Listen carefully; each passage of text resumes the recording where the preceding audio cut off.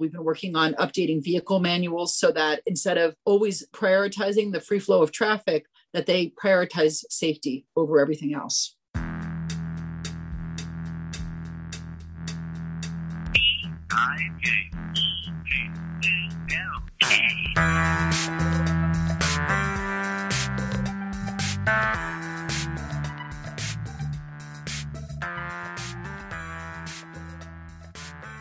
We are so excited to welcome Assemblymember Laura Friedman from Glendale, who chairs the Transportation Committee and is a hero to the bike community along with climate, housing, and kinder streets. Welcome, Assemblymember Friedman. Thank you so much for coming to Bike Talk. Thank you for your interest. It's great to talk to you. So you have had some enormous successes, and we'd love to ask you about them. First of all, $500 million for active transportation. I'd love to hear what it was like to build the support for that. Was it already there? How did you get people on board? And did you find a roadmap forward? Well, the biggest support we had was really the most important two places. Number one, Governor Newsom, who really understands the importance of infrastructure funding when it comes to active transportation. I think having been mayor of San Francisco was a really good place for him to come from, to be the person to be completely open to funding active transportation in the state. And then Phil Ting, who is our budget chair in the Assembly, who also is from San Francisco, as well as Nancy Skinner on the Senate side from San Francisco, are all people who are from transit-rich areas where people really enjoy biking and walking. And they also understand the importance of making sure that we fund the things that make that safe through infrastructure spending.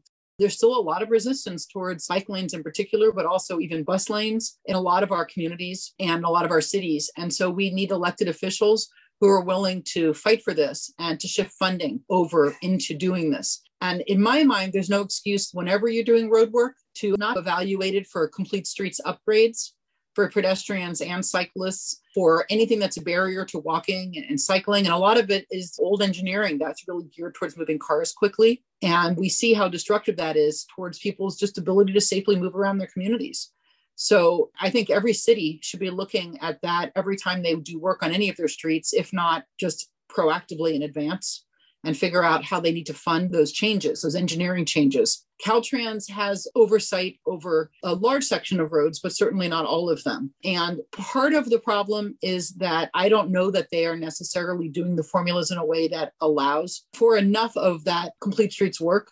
Some of it is that they are restricted from using some of the funding because of the way that SB1 was written. And sometimes I just don't think that they are thinking with this lens enough. And that's something that I'm trying to work on and will continue to work on as long as I'm transportation chair, is really pushing them to understand that their responsibility is not just for cars, it's for all the users of the roads. I couldn't agree more. We actually had the number 2 woman from Caltrans on the show, and she's committed to bikes. It sounds like it's complex, though. And having talked to a ton of Dutch researchers who we've interviewed a bunch of them on the show and talking to them about safety, I've become convinced that when you have cars interacting with pedestrians or people on bikes going really anything over, I'm going to say 25 miles an hour, really 20 miles an hour, you're going to have fatalities. And that actually gets us to the other huge win you had, AB 43, is the importance of slowing speeds down. Well, we've gotten further with AB 43 than anyone else has gotten with this policy, but until it's signed by the governor, we just don't know what its fate is going to be. But AB 43 is an attempt to start implementing the recommendations of the Zero Fatalities Task Force that I was able to set up through the CTC 2 years ago, through another piece of legislation I did a couple of years ago, that looked at what we need to do to change our traffic laws to focus more on safety, pedestrian and cyclist safety particularly, but also for cars. And changing the way that we set speed limits was one of their primary recommendations. So that bill did get through both houses and is now in the governor's desk. I'm hoping that he'll sign it, but I just don't know. So we'll see. But that is very important because what the bill does is it gives municipalities a lot more flexibility in how they set speed limits. Right now, they are often forced to raise speed limits to accommodate people that are literally speeding. Under this notion that people should basically be able to drive as fast as they feel the road is safe for them to do so. And that's regardless of whether it's really safe for them to drive that fast on a road. So I'm not going to tell you that speed limits are the only thing that determines how fast people are driving, but we know that it is one of the signals that is sent to motorists. So along with engineering and enforcement and education and lots of other E's, the speed limit setting is also very, very important. And it's been very frustrating for communities to see their speed limits every couple of years being raised in their community. And that's what our laws force municipalities to do. AB 43 would stop that, what we call speed creep, from happening to our speed limits, and also allow, in some cases, for speed limits to be lowered. No, it's amazing. And I didn't understand this when I got my driver's license. I was like hitting the pedal. It's fun to drive fast. Cars are fun. But really interviewing people on Bike Talk made me realize how deadly it is. And then you can never unsee it once you see it. Mm-hmm. Yep, totally. So the Zero Fatalities Task Force, what were their other big recommendations? Well, they did recommend automated enforcement in many cases as being a better way to do enforcement, something that's more equitable than just pulling people over when they want to pull people over, like law enforcement does now, as a way to really lower the speed that people are traveling for a lot of reasons. And I'm happy to unpack that. There was a bill that I was a principal co-author on, which was AB 550 from David Chu in San Francisco. That bill, unfortunately, didn't make it through the committee process. I will be reintroducing that bill next year, most likely. So we will have another try at it. But that was something that they sort of signaled was the other side of this, is that you have to have a more equitable and more consistent way of enforcing posted speed limits. And engineering is certainly an important part as well. That's something that we'll continue to work on for funding. And then vehicle manuals, which in my role, we've been working on updating vehicle manuals so that instead of always prioritizing the free flow of traffic, that they prioritize safety over everything else. Oh, that's awesome. So that would be something that Caltrans, when they're thinking about designing, they would put safety first. Is that what you're saying? Right. They would put safety first. Exactly.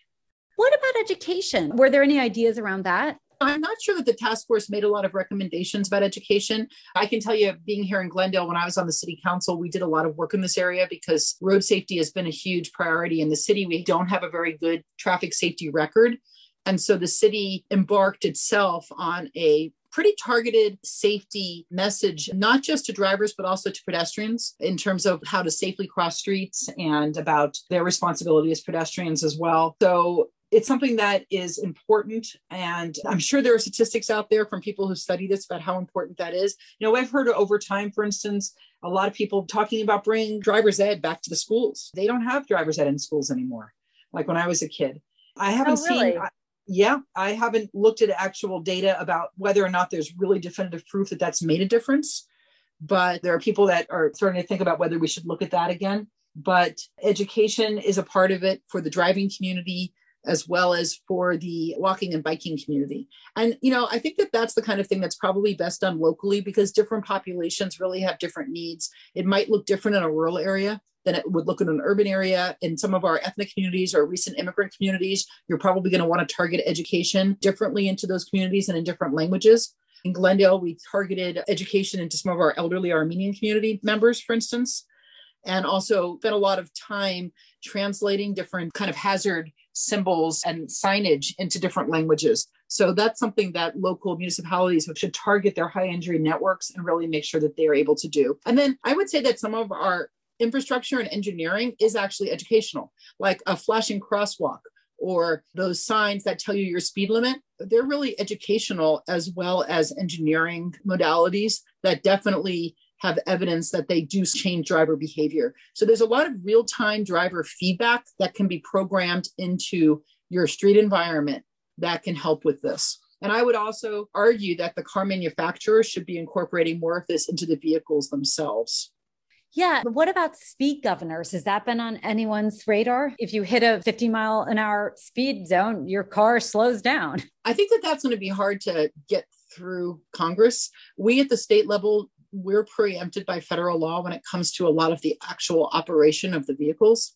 We can't have different vehicular standards in California than in the rest of the country, for instance. We do it with smog, with emissions, but we don't do it with things like placement of mirrors or headlights or anything like that. Those are national standards. So even things like, I've had people talk to me about how dangerously tall vehicles are. And we've looked into this a bit, and there's a lot of preemption issues when it comes to standards that are set by the national safety regulators, as opposed to what we can do at the state.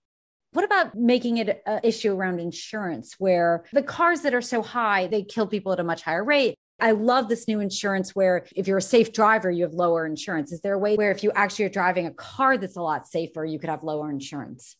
Possibly. That's something that our insurance commissioner could certainly explore with the insurance companies. And I will say that some of the really jacked up vehicles, I don't think are legal in California, things that are legal in some of the other states. I think that there are modifications that are done that in some states are legal and in California are not. So it's not the case that anything you do to your car would keep it street legal in California. But I believe that pretty much anything that's coming off an assembly line in Detroit is legal in California, and that's under federal laws. Gotcha. We can't just say, we're going to no longer allow this class of vehicle, for instance. We're preempted by federal law, is my understanding. But with modifications is a different story.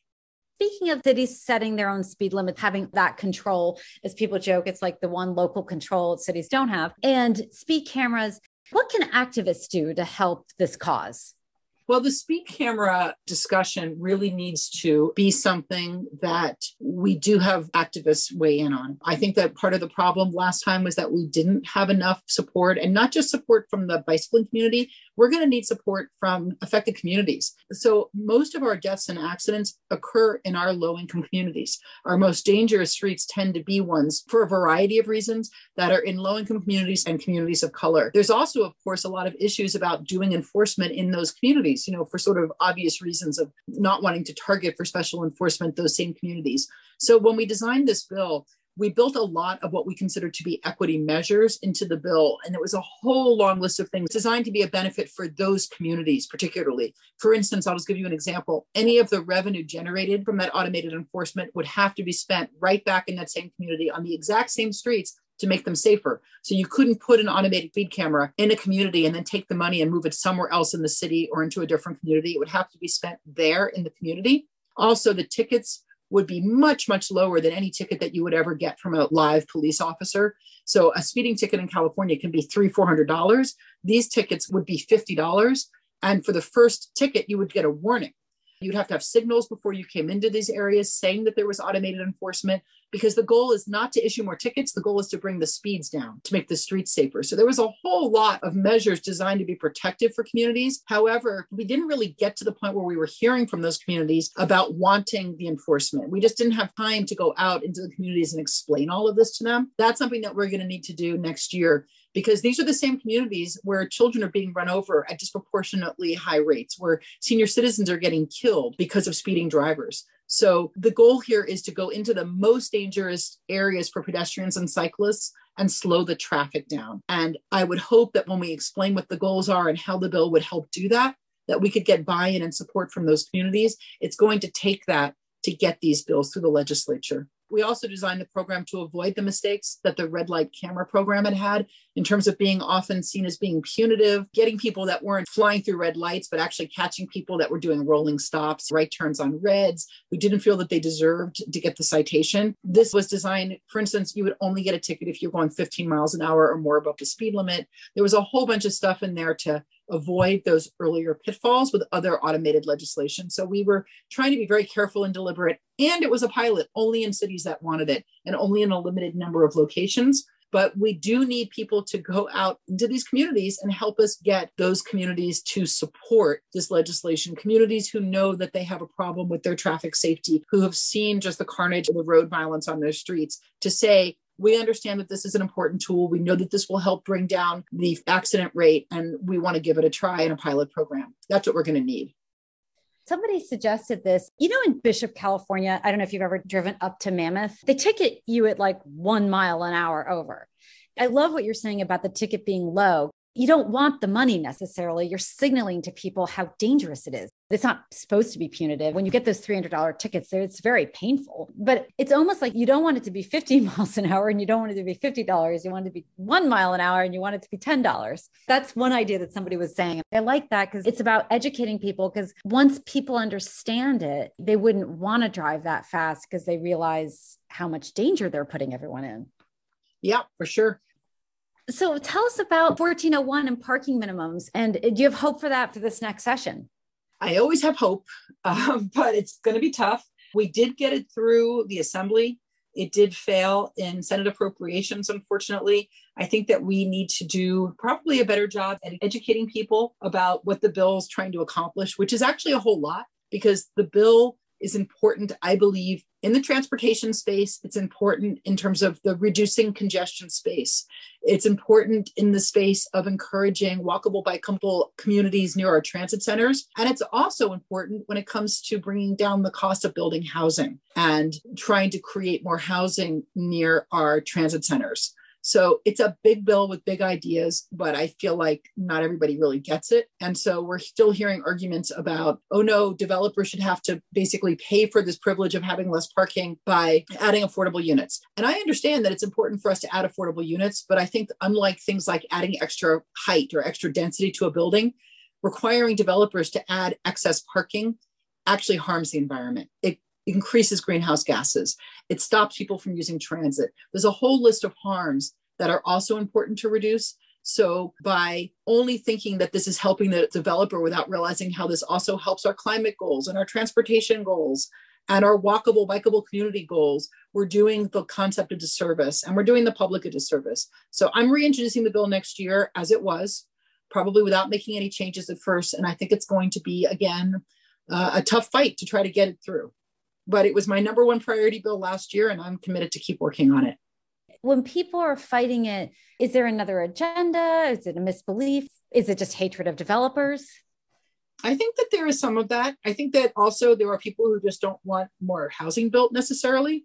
There are people who honestly want more parking and more cars. I hear it a lot from the local government people, but we want to have all this park. It's much better if people can just park it.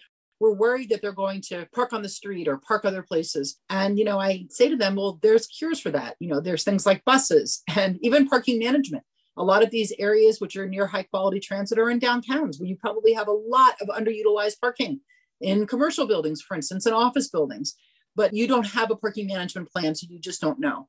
And by managing the assets that you already have, you can deal with a lot of that impact. And also in a few years, we're going to be having autonomous vehicles. I still believe that. And the parking is not going to be as important for everybody who's moving around. So why are we forcing everybody to spend hundreds of thousands of dollars in some cases building some giant subterranean parking lots when that money could be going back into lowering rents, for instance, or just building apartments for the missing middle that cost less money to build? So there's a lot of reasons to do this. And I think that every single one of the fears that people have about the bill can be addressed through things other than forcing developers to build more parking. Well, tell us about parking management. How does that work?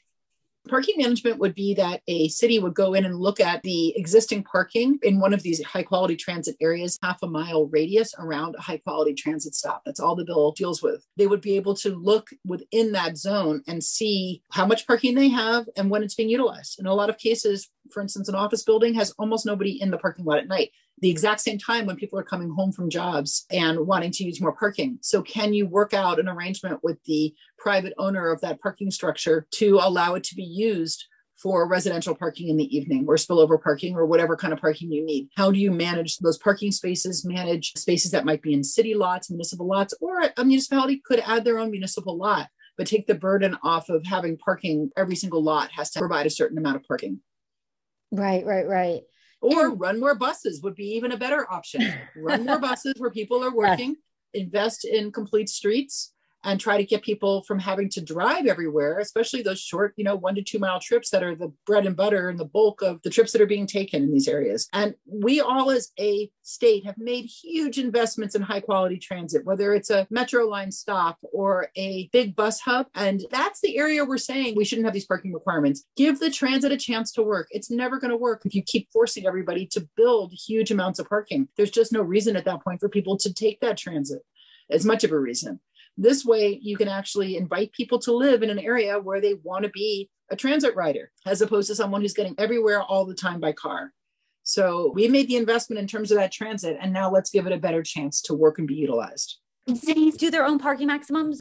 Right now, cities or counties in an unincorporated area control the parking minimums. Parking maximums as well they could do, and there's 1 or 2 cities that have instituted parking maximums. But most cities right now still have very high parking minimums, pretty much for all development. And so this would force cities to get rid of parking minimums around transit. Around high quality transit. not all transit. That's what's considered high quality transit under the law. You're the leading voice on these issues of bikes, transit, and density. And really, I feel like it's so important. But what about for next year? What are your priorities? Well, I'm going to keep working on safer streets. I'm going to be working on the automated enforcement piece, probably with some of my colleagues. I want to continue working on the 15-minute city idea where you're within 15 minutes of either a walk, bike, or transit ride of everything that you need in your life. So we're going to keep working on that, on active transportation. I've been very interested in making sure that our policies reflect the nexus between transportation, housing, and climate, because they are flip sides of the same issue, but they're often treated as though they're completely separate issues that exist in their own silos. And we're not going to have good comprehensive policies about any of those areas if we don't connect them together. So I'm going to continue to try to connect them and integrate them much more clearly and make sure that they all work in harmony with each other. When you silo them, sometimes they don't work together very well. So I'll continue to work on those because to me, climate and housing and livability and clean air, it all goes hand in hand with the kind of future that we want. And so it's exciting to be able to work on those issues. Tell us about the 15-minute city. What's the bill that you have in your imagining? Well, I don't know yet. We had done that with my active transportation bill that does work on what's called the sustainable community strategies, which is a concept that was put into law many years ago, but kind of lacked teeth. That bill that we did pass this year was about giving financial incentives to cities who put that into action through their general plans and through these sorts of bike highways and other strategies. We're going to continue to work on that, but I couldn't tell you right now what the bill is going to be. We haven't written it yet. So we're certainly open to people's ideas. So do feel free, if you're hearing this and you have ideas, to reach out to my office. And we'd love to hear people's thoughts. We work a lot with advocates, and some of our best bills come from working with advocates like the bicycle community, like CalBikes, like California YIMBY and Abundant Housing. We've worked on 1401 with, and we'll continue to work with these groups as we move forward on other legislation. That it's really wonderful to hear you say that, because I think we're such a creative state and such a creative city. I think people have all these ideas, and it's great to know that they should speak up. Absolutely. They certainly should. Well, thank you so much for coming on Bike Talk. It was really great to hear all this, and congratulations. And we're so inspired by the work you're doing. Well, thank you. We don't do any of this in a vacuum. It's large coalitions of activists and residents and municipalities and my colleagues and all of the amazing nonprofits like Safe Streets for All and Transform and the different bicycle coalitions, San Francisco Bicycle Coalition, National Resources Defense Council, and so many others have worked with us on all of this. And I'll give a call out also to my vice chair, Vince Fong, a Republican from Bakersfield, who's also worked quite a bit on safe streets. So there's a whole lot of people working on this, but this is a public health crisis. We've had 40,000 people this year killed through traffic violence. And those numbers are going up consistently every year. And we don't have to live that way. We don't have to take this as collateral damage. We need to make our roads a lot safer. So I want to thank you for your interest, for your work that you all do and your listeners. And we are here to be a partner with you. Thank you so much. You're very welcome. Thank you. Thanks for listening to this episode of Bike Talk. If you want to hear more, go to kpfk.org, navigate to programs, and choose Bike Talk. On the Bike Talk page, click on the archives link to play or download shows posted in the last 4 months. Go to biketalk.com and copy or click on the RSS link to subscribe. Our Twitter handle is BikeTalkPFK. On Facebook, we are Bike Talk. You can become friends and join our group.